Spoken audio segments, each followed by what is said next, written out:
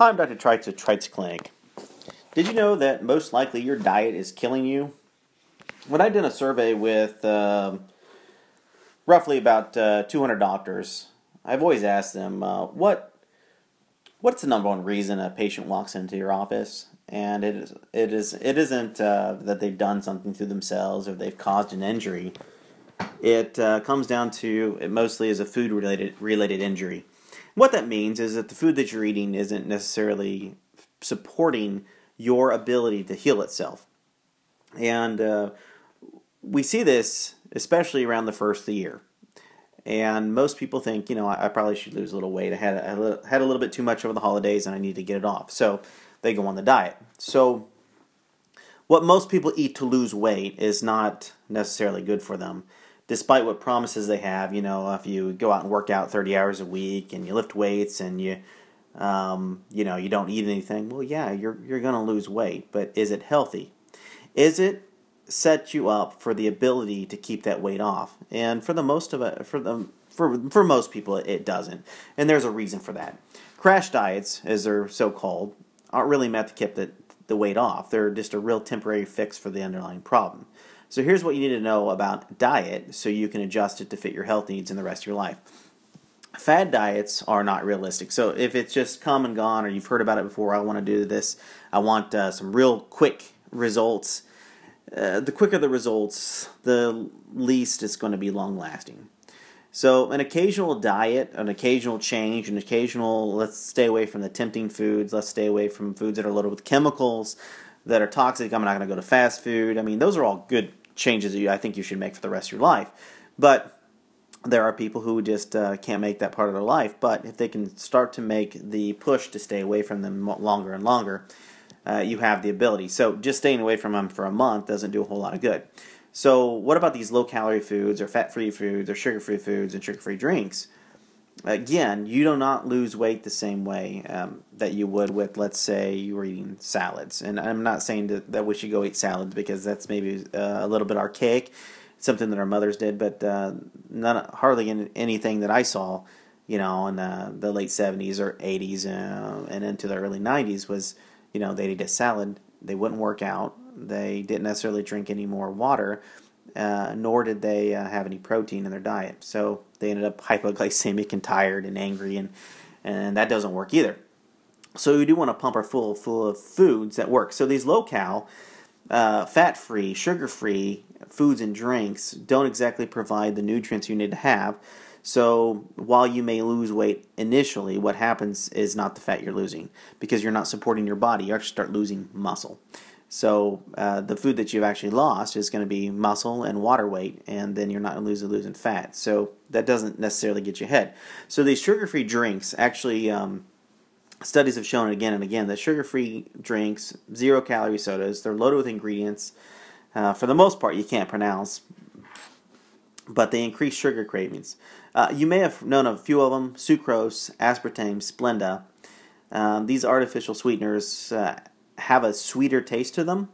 The other thing is that they're neuroexcitatory, meaning when they touch your tongue, they excite the brain, so you want some more.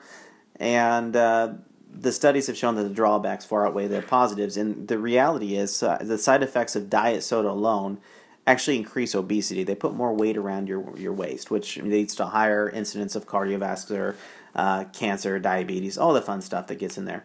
So stay away from it. So if it's really not realistic unless you're maybe 600 pounds to lose 20 pounds in a month. The recommendation is about 2 pounds a week, 3 if you're really getting after it. So when somebody says coming at us we'll lose 20 pounds in a month, that plan is probably unrealistic, and so beware of it. So losing weight too quickly isn't a great idea for your body either because it has to burn a lot of fat to get there, and it leaves you depleted of nutrients. The other thing that fat does is it stores toxins, so you might even feel worse if you're burning it that fast. We don't want to do that.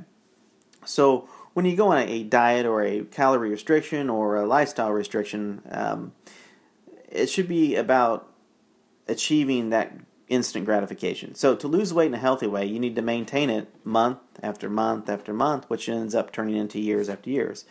So you do need to eat from a blood sugar standpoint so that your body is a fuel-burning machine every 3 to 4 hours, and they can be small. They can be fruit, vegetables, lean proteins, complex carbohydrates, and fiber. And this diet needs to be relatively balanced. That means you don't just eat protein, and you don't just eat vegetables, and you don't just eat, well, we won't want you to have sugar or fat. And roughly speaking, 1,200 to 15 calories a day, unless you're a larger, very active person. The biggest thing to put into it is hydration. The more you can hydrate, the more that you can burn, because you have to have, anytime you have heat, you got to have something to balance it, and that's where your water comes in. So shoot more than 8 cups a day. So diet, if you put a D and you hyphenate it, or if you hyphenate after the die, you end up with a T, it's just die. So we like to consider a lifestyle modification. So when it comes to diet, foods are usually worse than the real stuff.